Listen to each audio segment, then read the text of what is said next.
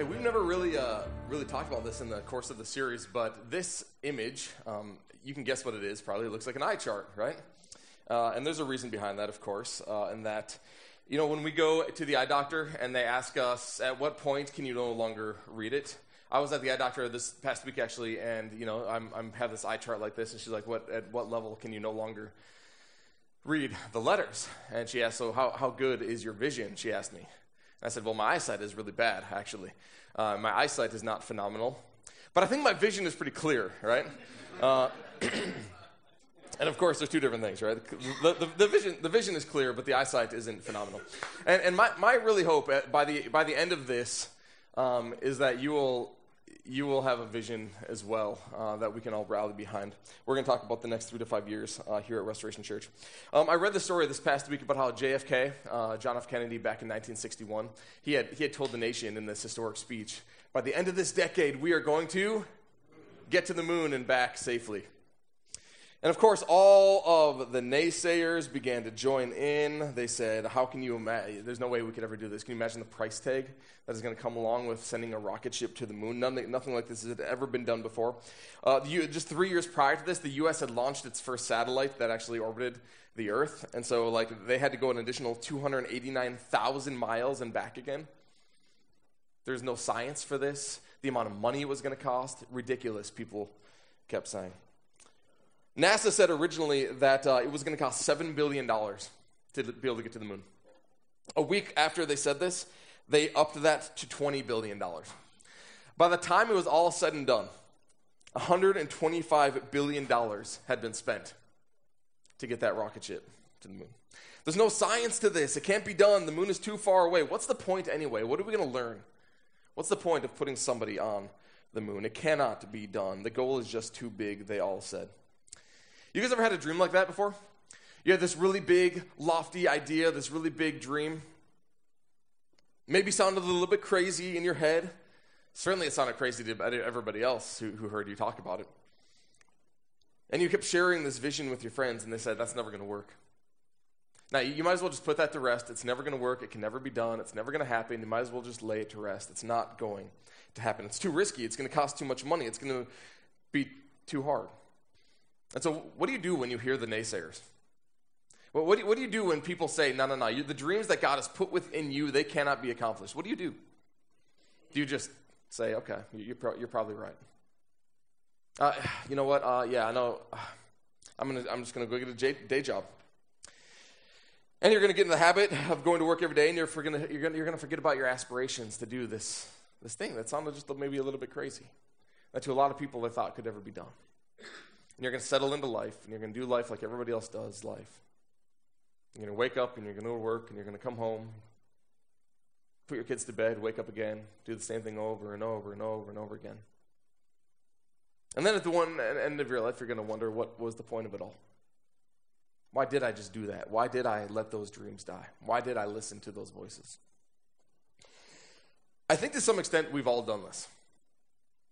Individually, yes, I think we've all done this to some extent, and I think corporately we've done this as well. It's true of churches as well. Too many churches have settled. Too many have thought that if we just produce enough programs, then we're going to be okay. That if we just do enough stuff and put enough events on, that we'll just keep doing what we're supposed to be doing in all those events and all those programs. What do they become? They become these sacred idols. And we just do them year after year after year because that's what we're supposed to be doing, and they become these sacred idols. And then when you come and say, I can do that anymore, what happens? People get upset. People leave the church. The church divides over things like that because we've settled in to the history rather than looking forward to the future. And I think that one of the first things we need to do as individuals and as communities is confess that God's intentions for us are bigger than the dreams that we have for ourselves. I really think that's true. I really think God wants to do immeasurably more than all we could ask or imagine.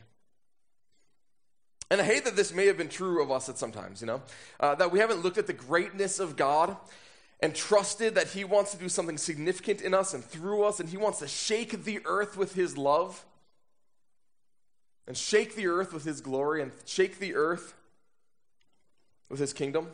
And he has entrusted then to us this privilege and the responsibility to be his agents, to take his love and his kingdom, his grace, his mercy, his attributes, everything that the world is desperately longing for, to take this and to run into the darkness bearing his light, and to run into the brokenness bearing his healing, and to run into the death bearing his life. God is doing a really good work in us. Like, I really believe that. God is doing such a cool thing here at Restoration Church. God is doing such a good work in us and through us, but we cannot stop until every single person within our reach has heard the gospel of Jesus Christ, and that we have given them an opportunity to respond to it. We cannot stop. And so before I get into a little bit of vision casting, I'm going to invite Brian Hughes forward. He's the chairman of our elder board. And I am going to ask that he share in some specs a retrospect of where the year has come regarding our finances. It's going to function essentially as a business meeting in that regard as well. We're going to talk about where we are, and then we're going to cast a vision for where we are going. So please welcome Brian. Nice thing to put down. So we tricked you to come to a business meeting. Ha!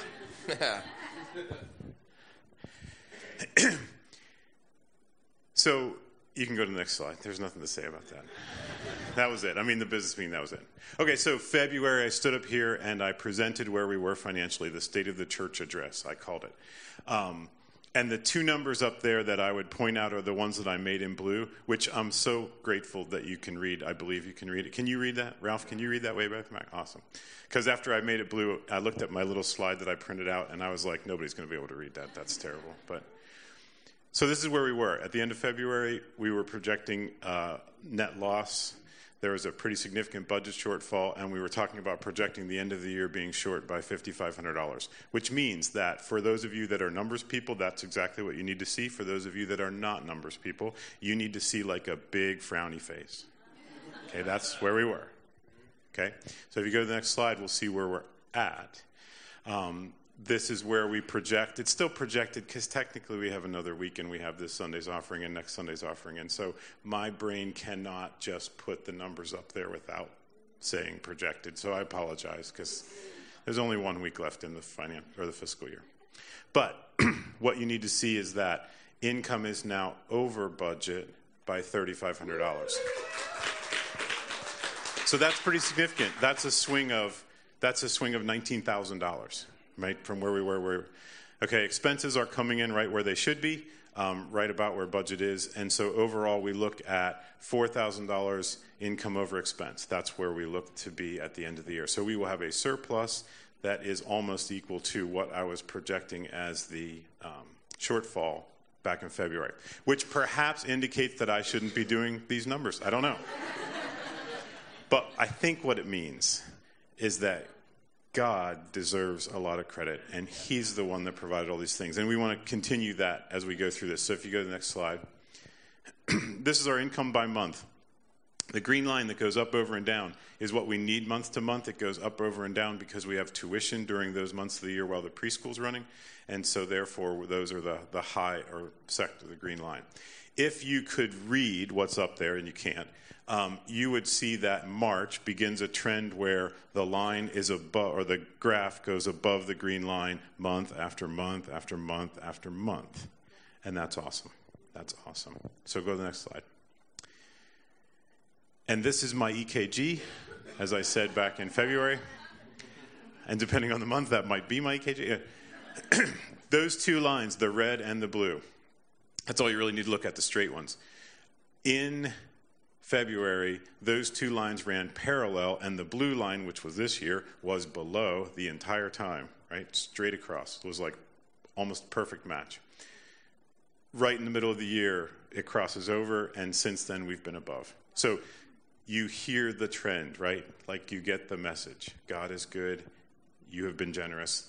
This is a tremendous year. This is an amazing story. Go ahead and go to the next slide. So here are our other funds. The church has a general fund. General fund covers all the expenses, salaries and buildings and paying the lights and the heat and all that fun stuff. But the church also has other funds. So we have surplus from previous years. And you can see that it's up there. That surplus number, if you could remember the last time, nobody here probably can, but I know it because it was $44,900, and now it's $37,000, so it went down. That should be, red flag, like what happened to the surplus? Shouldn't go down. We purchased this new sound system. The new sound system, the elders approved out of the surplus that we had because it wasn't something that we budgeted for, and so that's why that number went down. The other numbers that are up there, little blessing surplus, is money that they have accumulated over the course of years as they've been in business, so that would help them out if they had a down year, which we haven't experienced of recent, so that's great. The capital fund is there. That's for building and maintenance. We'll talk a little bit about that in another slide later on. The fellowship fund is an opportunity to give to community, give to people in our congregation, people that are in need, and so there's $1,700 there. The missions trip fund is what we use to send the mission team when they go in this coming year on a missions trip again. We haven't talked too much about that yet, but that's coming up in next year, like next summer. And the last one there, the health insurance fund, is relatively new. We have switched our health insurance, and we now essentially have our own health insurance, which is an amazing savings. It's a savings of almost 50% over what we were spending when we purchased health insurance from Aetna and Blue Cross and Blue Shield and all those guys.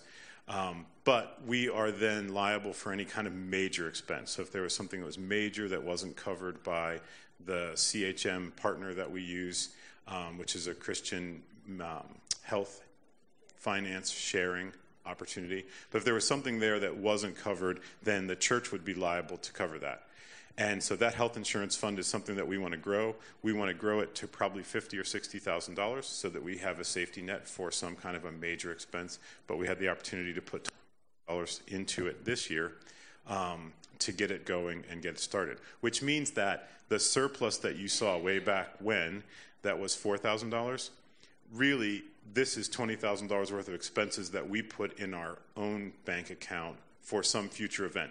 Doesn't mean that it won't be used. Maybe it'll never be used. But that also means that that surplus, you could call it $24,000 if you wanted to.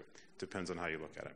So if you go on to the next slide, we want to talk about those blue cards. Remember, Ross said you'd never have to see the blue cards again. Last week was last week. Well, I didn't make the slide blue. I probably should have. This is the result of those blue cards. So what we found was that 14 new givers committed to giving to the ministry here at Restoration Church on a regular basis. And 37 of you committed to raising your giving. So that totaled $43,000 over the course of next year worth of additional giving, which is phenomenal. I mean, absolutely amazing. We set a goal of $72,000. We reached 60% of it. That is not, please don't misunderstand that number as like, oh, what a downer, we didn't meet the goal. The goal was intentional. The goal was set high on purpose. We didn't necessarily expect that we would necessarily meet that goal. So, but we were encouraged and really amazed at how all of you, all of us, were inspired by God to commit to Restoration Church. So what did that mean? That meant that when we met as elders this past week, we had some decisions to make. We had to decide, since we set a goal of $72,000, and we didn't just pick that number, we picked it because we had some priorities set. What did we want to do, and where did we want to go with that? So if you go to the next slide. So these were our priorities, and the top priority was to find relief for the staff, find relief for Ross. And we looked at that as a part-time pastor. So the elders, as we prayed about it, as we discussed it at some length, really felt like God is just not leading us to hire a part-time pastor at this point. So that, again, should bring a question in your mind, what are we going to do? We are working, as has been mentioned numerous times during this series, at bringing along a volunteer staff that would help to support our whole staff, and Ross in particular, especially during the busiest times of the year. So we're really working toward developing that volunteer model, and trying to provide for some of the spaces, especially, again, during really busy times when the staff is going crazy trying to get everything done. We've also budgeted money so that Ross can have a regular Sunday off, and he's not up here preaching on every Sunday. Probably Emily's biggest thing right there in the budget, as was just made very vocally known. So we are doing some things to try to give Ross a break and try to give the staff a break and try to relieve some of that stress, but just don't feel that now is the time to be hiring a part-time pastor. It is something that is still in our discussions. It's something that we'll still work toward. It's still a goal. It's just not a right now goal. But with that said, there were some other priorities that we wanted to see. And so you can see Treehouse support. We see Treehouse as a very vital ministry, especially when you see like all these little kids that 5 years ago were this tall and now are this tall and soon will be this tall.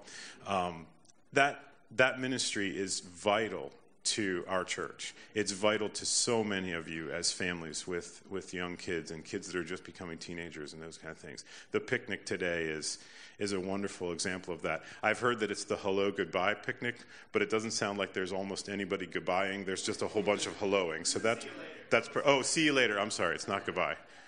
It's hasta la vista or whatever. So again, that supporting Treehouse is vital, and Treehouse has a vision for not just what they can do here at Restoration Church, but what they can do in this region. And so they are working on expanding and so on. And so we wanted to support them. So we are essentially tripling what we support Treehouse with and raising that. It's raising at $14,000. It will now support them $20,000 a year in the budget coming forward. But Treehouse is not the only ministry that our congregation represents. And in fact, lots of you are ministers within. But also, Josh and Jen Logan are missionaries through Cru, and they have a thriving ministry as well. And so we wanted to support them as well. And so we've put $1,200 in the budget so that we can support Josh and Jen Logan going forward with their ministry as well. It is somewhat ironic that this is Restoration Church. And there have been moments and times when we have thought that Restoration Church was more like we need to restore this church building. So we really feel like putting money into the budget on a regular basis for building maintenance, essentially moving that money into capital so that when we have things like a leak in the roof or a problem with the basement or something, that we have some money that's ready to go for those things. And so we're putting $10,000 into the budget for that. The elders also felt that the magazine that we put out last fall when we hit our 5th birthday was really a great opportunity to tangibly reach out to all the people that have ever given us contact information. It's great that all of you got the magazine and you probably read it and were interested in it and it meant something. But there's a lot of people that have come through our doors for the last 5 years, given us their name or they've been involved at some point, and now they're not here. They just don't regularly come. But this magazine is an opportunity to give them an opportunity to say, hey, maybe I'll go back to that church. I liked what I heard when I was there. Or maybe I have a chance to get back. And so we really felt like the magazine was something that we should continue to do, and so we've put money in the budget to move forward with that. And then outreach is amazing. It's what we're called to do. It's what we want to do with our community. And so we have events that are regular, like Trunk or Treat and the Quarter Carnival and things like that take some money. But we also have new events like the July 4th parade that's coming up. And we have a new event coming for Christmas that we haven't really unveiled yet, but know it's coming. And so we wanted to double our outreach budget. And so we put $5,000 additional into outreach. So if you move on to the next slide, that kind of summarizes our priorities. Our budget then overall, we go from $358,000 this current year to $401,000. That's basically the increase of about $43,000, which is the increase that basically we all committed to as a church. And you can see where the tuition really isn't changing. It's just the giving number that's going up. If you move on to the next slide, most all of these numbers, got 2 instead of 1. Most all of the numbers on that slide will indicate the priorities that we talked about. Oh, I'm sorry. That isn't the right slide. This is the right slide. Thank you. I'm ahead of myself. So on this slide, it talks about the salary. We are increasing the salary for the staff by 3%. And so there's an increase there you can see in salary and benefits. But that CHM health insurance has really saved us over 50%. The majority of that savings has gone into that health insurance fund that I described earlier. And so that's pretty much why we're not seeing some significant decrease in terms of expenses here. But nonetheless, it's been very good. And the first year has gone really, really well with the health sharing initiative that we've done. Now if you can go to the next slide. So each one of these categories, building, operating, missions, and ministry, you can read all those numbers. Each one of them go up. They are all going up representing the things that we just discussed on the slide about our priorities, whether it's the missions things that we're giving to, whether it's the building fund that we're giving to, ministry initiatives for outreach, and so on. And if you go on to the next slide. So overall, our budget increase is 12.1%. And again, it's a giving increase of really $43,400, which is what we've committed to. It's what God's called us to do, and it's what we need now to be faithful to in the coming year. So I think this will be the last slide. So here it is. We want to praise God, but we want to thank you because it's all of our generosity together and our commitment to God and to what he's called us to do that brings us to where we are today. But I'll end with this. I've already talked to several of you that right after you committed, all kinds of things hit. Like the car went bad and this happened and I had this unexpected expense, and the same is true for our family as well. Next year won't be the easy year. Next year will be the tough year because we've committed to do God's work, which means that Satan's not happy about that. And so we need to trust God, we need to be faithful, and we need to pray. He's still the provider. He is still worthy of all the praise. And it's amazing to stand up here in front of you and give you a message like this, show you numbers like this of what God does. But it also recognizes that it requires all of us to do that, to be faithful and to pray, whether it's the good times or the bad times. That's what we're called to do. That's what we need to do. And that's the only way we are going to do it. So let's just take a minute and pray together. God, we praise you and thank you because you are generous and you are a provider and you are faithful. And you have called us to be a people that are generous and they're faithful. And so we ask that you'd help us in this coming year to do just that, to be faithful to the commitments that you've called us to, that when it doesn't feel like the money's there, when it doesn't feel like this is the time to do this, when it's just scary, Lord, that you give us the strength, that we can support your ministry, that we can do what you've asked us to do, that we can obey you and be faithful. And we praise you and thank you for the ways that you bless, because we know that you will do so, and we know that you will provide. And we pray it in Jesus' name. Amen. Thank you, Brian. Yeah, so that's really, really good stuff. And I'm trying to figure out where I am here in my message. But so Brian, thank you for that, and thank you, Restoration Church, because it's a really exciting life. And I'm going to speak really, really fast here because I got a lot to say in the next 14 minutes. Here's what Paul wrote to the Ephesians. Now to him who is able to do immeasurably more than all we ask or imagine, according to his power that is at work within us. To him be the glory in the church and in Christ Jesus throughout all generations, forever and ever. Amen. And so Paul is really discussing the work of Christ, right? And up to this point in Ephesians and what Christ has accomplished on our behalf. It's not what we have done, it's what Christ has done for us. And he enters into this prayer then for the Ephesians. And there are two pervading themes that come out of this prayer, mainly that they are love and power. The two pervading themes of his prayer are love and power. In particular, that God's love would dwell among the people, would dwell within the people, would dwell within the Ephesians, and that they would grasp then the power of the Spirit, and they therefore would have the supernatural energy to then go and explore God's love even further, a love that is beyond understanding, he's going to go on to say, and that this love then would compel them and propel them forward into the world. And this would be a lifelong exploration of God's infinite, never giving up, unstoppable, always and forever, no matter what, beyond imagination, beyond understanding love. That would be the life of the Ephesians, and that would compel them, propel them into their community. That as they grasp this power and they sink deeper and deeper into the love, that they may live on this earth as God lives on this earth, that God lived on this earth, that they would be like Jesus. Here's what he says. I pray that out of his glorious riches. So whatever Paul is about to pray, right, in this prayer, whatever he is about to say, he knows that God has a storeroom full of it. Whatever he's about to ask for the Ephesians, he knows that God has whatever he's about to ask in abundance. He has storerooms of this. Out of his glorious riches, he may strengthen you with power through his Spirit in your inner being, so that Christ may dwell in your hearts through faith.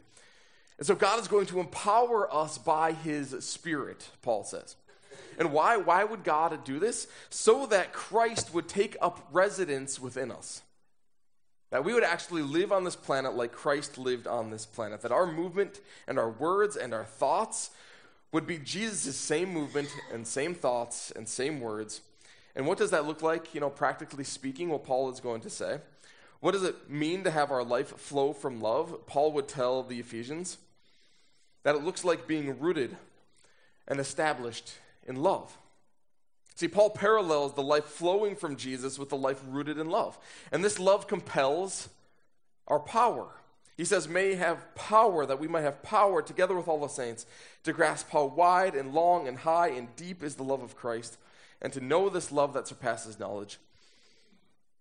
Isn't that interesting that we might actually know the love that is unknowable? We would know the love that is beyond our wildest imaginations. That we would know the love that is beyond comprehension. That we would delve into this lifelong exploration of figuring out what God's love looks like. So that we might be filled to the measure of the fullness of God. And so his prayer is really that the power of God would fuel our love, a love that mirrors God's love. That we would then be compelled and propelled to go into our community to express this same love to our neighbors. And it only makes sense, right? As the Spirit of God indwells us and provides us our power, we become like the God who is love. And this love, I believe then, as Paul would believe, would do radical, community-changing things. See, Paul is really concerned with the type of people we become.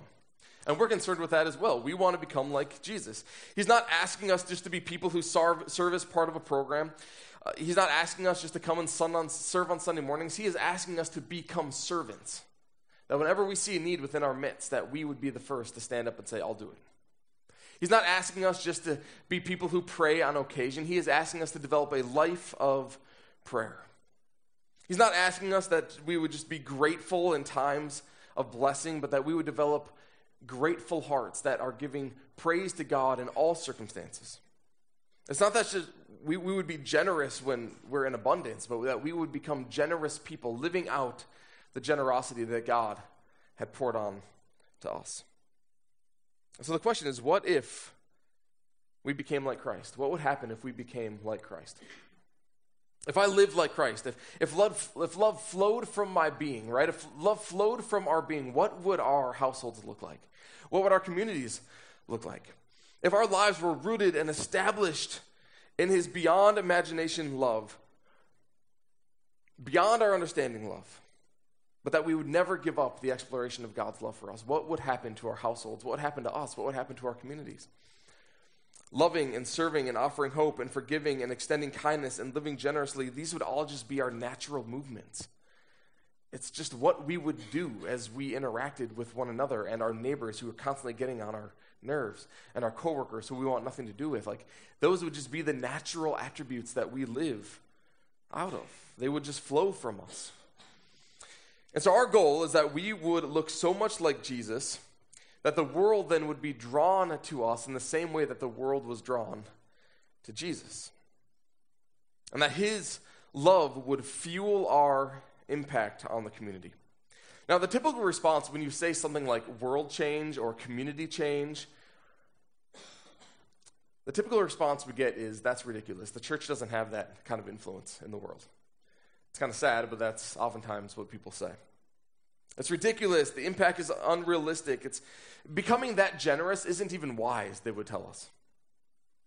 You realize that Jesus rose people from the dead and he healed the sick and he fed thousands of people, right? I mean, we can't do that, they would say.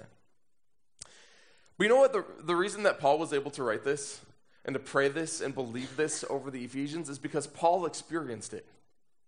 He too was able to raise the dead. If you guys have ever read the book of Acts, he too was able to heal the sick. He too was able to do everything that Jesus was able to do because the power of God's Spirit was so powerfully at work in Paul. And now he wants that to be multiplied throughout the followers of Jesus. So we can either just settle and we can say, you're right. The naysayers are going to come and they're going to say, you're right. You can't change the world. Following Jesus, they can just remain a personal spiritual thing. It doesn't have to change me into someone who changes my world. Or we can say, you know what, you're right.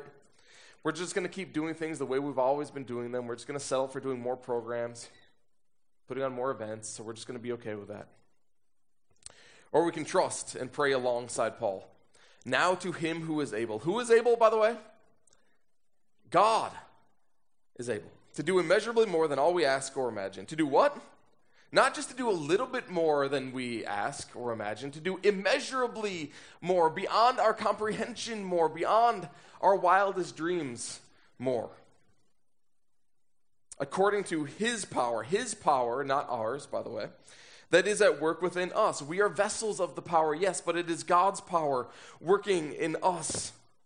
And it is a privilege to wield this power as God resides within us. And to him be the glory. This is for his name's sake. This is for his fame. It is not for ours individually or Restoration Church. To him be the glory in the church and in Christ Jesus throughout all generations, forever and ever. Amen. So are we going to settle for the mundane? Are we going to settle for the average? Are we going to just let our community be mediocre? Just settling, or are we going to thrive, recognizing our influence? And are we going to breathe life and peace and hope into the greater community around us? Are we going to be that beacon of light and hope within our region?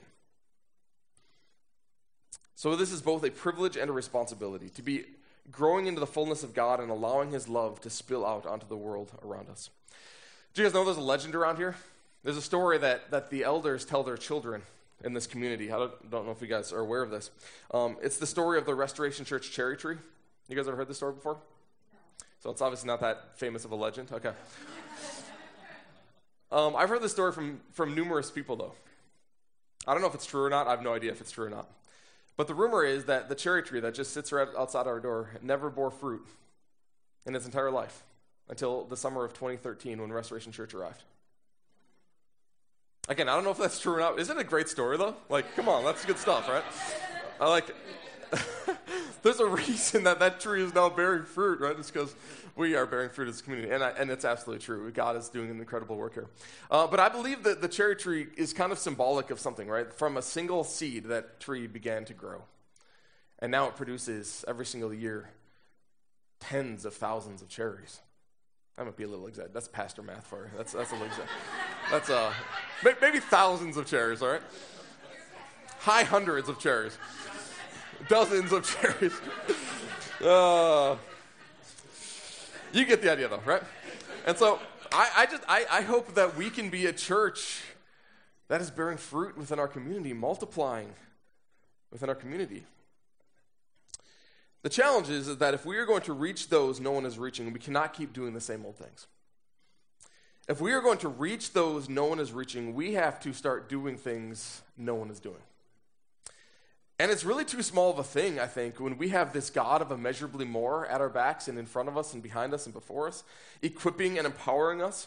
We cannot just settle for a church that is growing. Emily and I set out 6 years ago from Minnesota to change the world. Maybe she didn't know that's what she was in store for, but that was my envision from the beginning. Our vision was that a body working together could accomplish a God-sized goal. Not just planting a church or having a growing church, but a gathering under the banner of Christ, empowered by his love and by his spirit that would make a significant culture-changing impact with where it landed. That the fabric and the culture of our community would change because we exist here in the middle of it. And so I want you to dream with me for a minute. Thanks, Alicia. What would it look like for Restoration to become the heart of our community?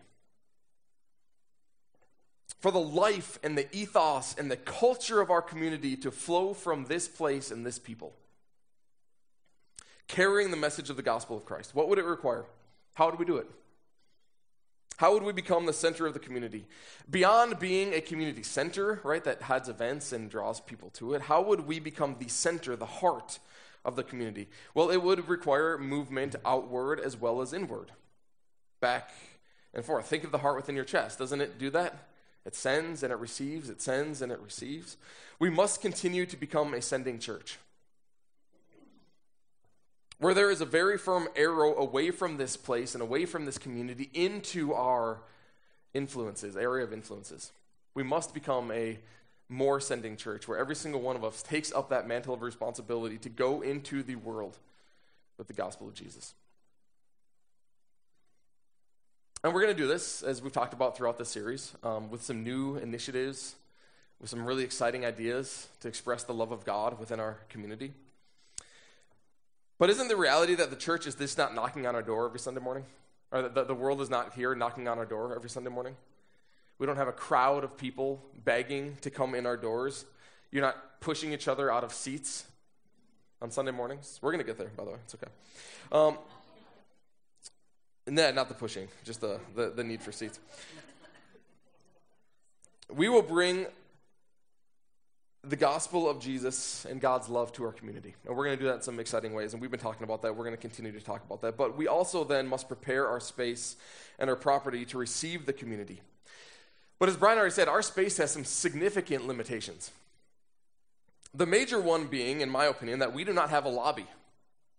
We have a closet that kind of functions as a check-in station, but we don't have a lobby. And so several weeks ago, on one of these Sunday mornings, where it was just downpouring, we've had these so often, there was, after the 9 o'clock service, there was a group of people who were gathering in the corner, and they were praying together. They began by kind of talking together, but then I was just kind of observing this from a distance, and I don't entirely know who they were, but who you were probably. But you were gathering in the corner, and then you kind of circled around one person to begin praying for them. And then what time is it? 10:30? 10:37. 10:25. And then 10:25 came along. And this room started filling up for the next service, and it got loud and it got noisy in here. And this crowd stopped praying for this person, and they had nowhere to go. They couldn't go to a lobby because we don't have a lobby. They couldn't go outside because it was downpouring outside. They couldn't go downstairs because the building is full of kids. And so they said their farewell, and they left to do what they do. I'm not saying we need a lobby just so that one group of people can continue to pray for others, but it is representative and it is indicative of a problem, that we do not have sufficient gathering space to be a community who loves each other.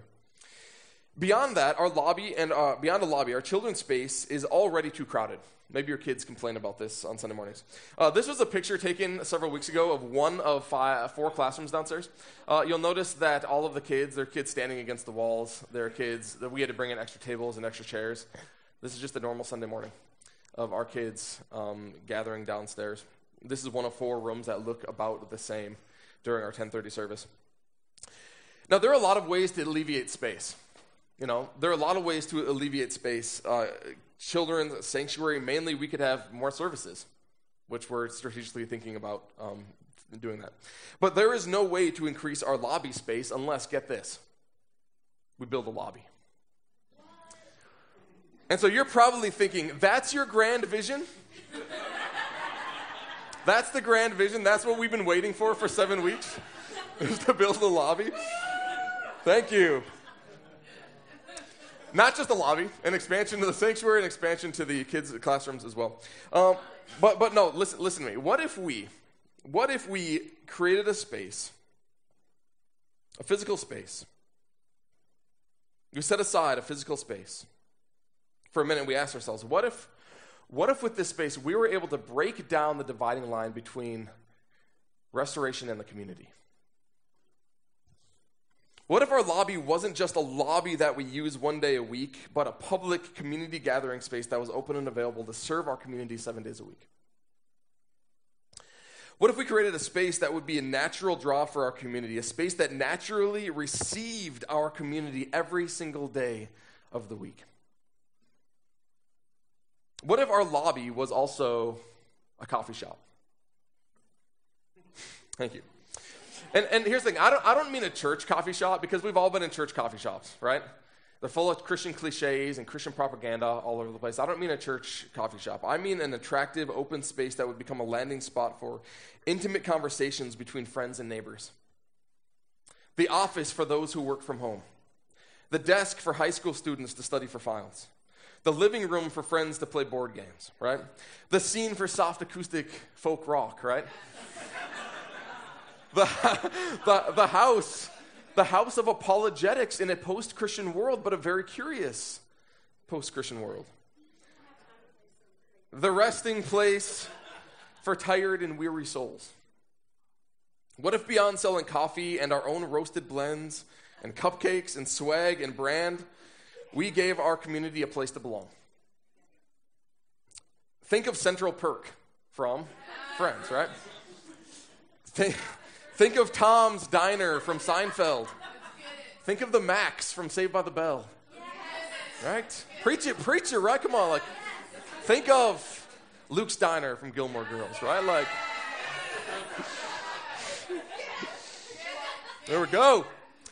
I need you guys all to come back to the second service, by the way, okay? No, seriously, you need to come back because I love 10:30, but they're not going to be nearly as excited as you guys are.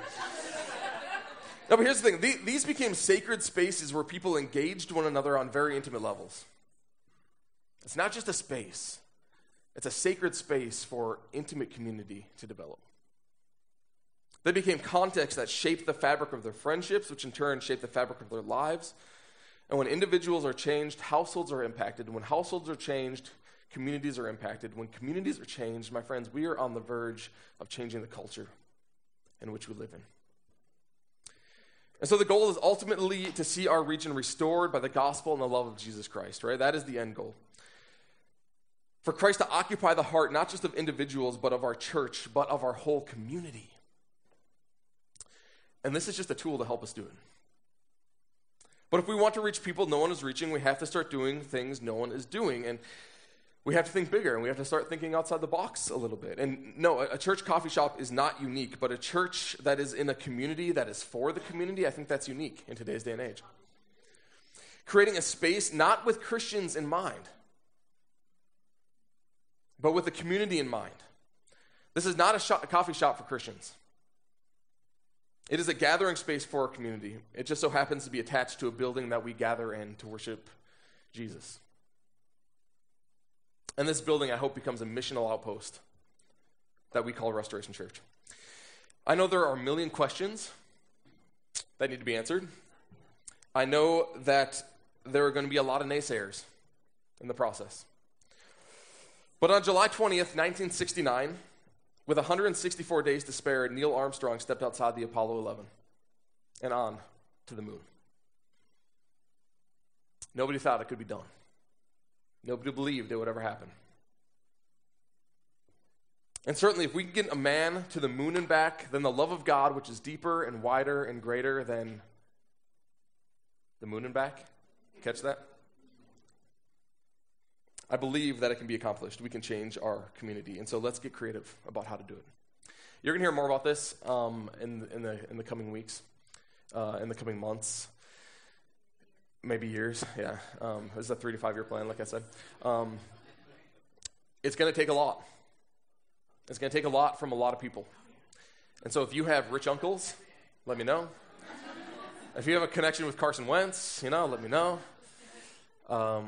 It's going to take an entire body working together to reach our community with the gospel of Jesus Christ. But I'm excited to do it with you. And I believe in what God is going to accomplish through us. Now to him who is able to do immeasurably more than all we ask or imagine, according to his power that has worked within us.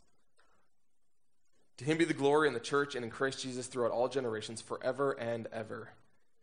And all who agreed said, Amen. Father in heaven, thank you for what you're doing. Thank you for what you're accomplishing here. Thank you for how you have called us, Father, as ambassadors to carry your message of hope and love with us everywhere we go. Not just on Sunday mornings, not just when it's convenient, Father, but we might be the people that have the solution to the world's questions and the world's ponderings and the world's struggles. A world that is ridden with guilt, a world that is ridden with shame, a world that knows it's broken, a world that longs for life. And we have the solution in your love and what you've done for us in Jesus Christ, his death and his resurrection. And I pray that we might be people who carry it everywhere that we go. And that we would get creative about receiving those who come to us, and we would create context where they naturally want to be here. And within those contexts, maybe they would experience a brand new kind of love that they've always desired. I pray right now that you would begin preparing hearts in our community, that you would open hearts and that you would open minds of our neighbors and of our coworkers and of our family members to receive the gospel, or to at least ponder it. And if they recognize their need, Father, may they find a home here. We pray this all in the mighty name of Jesus, who can do immeasurably more than all we ask or imagine. Amen.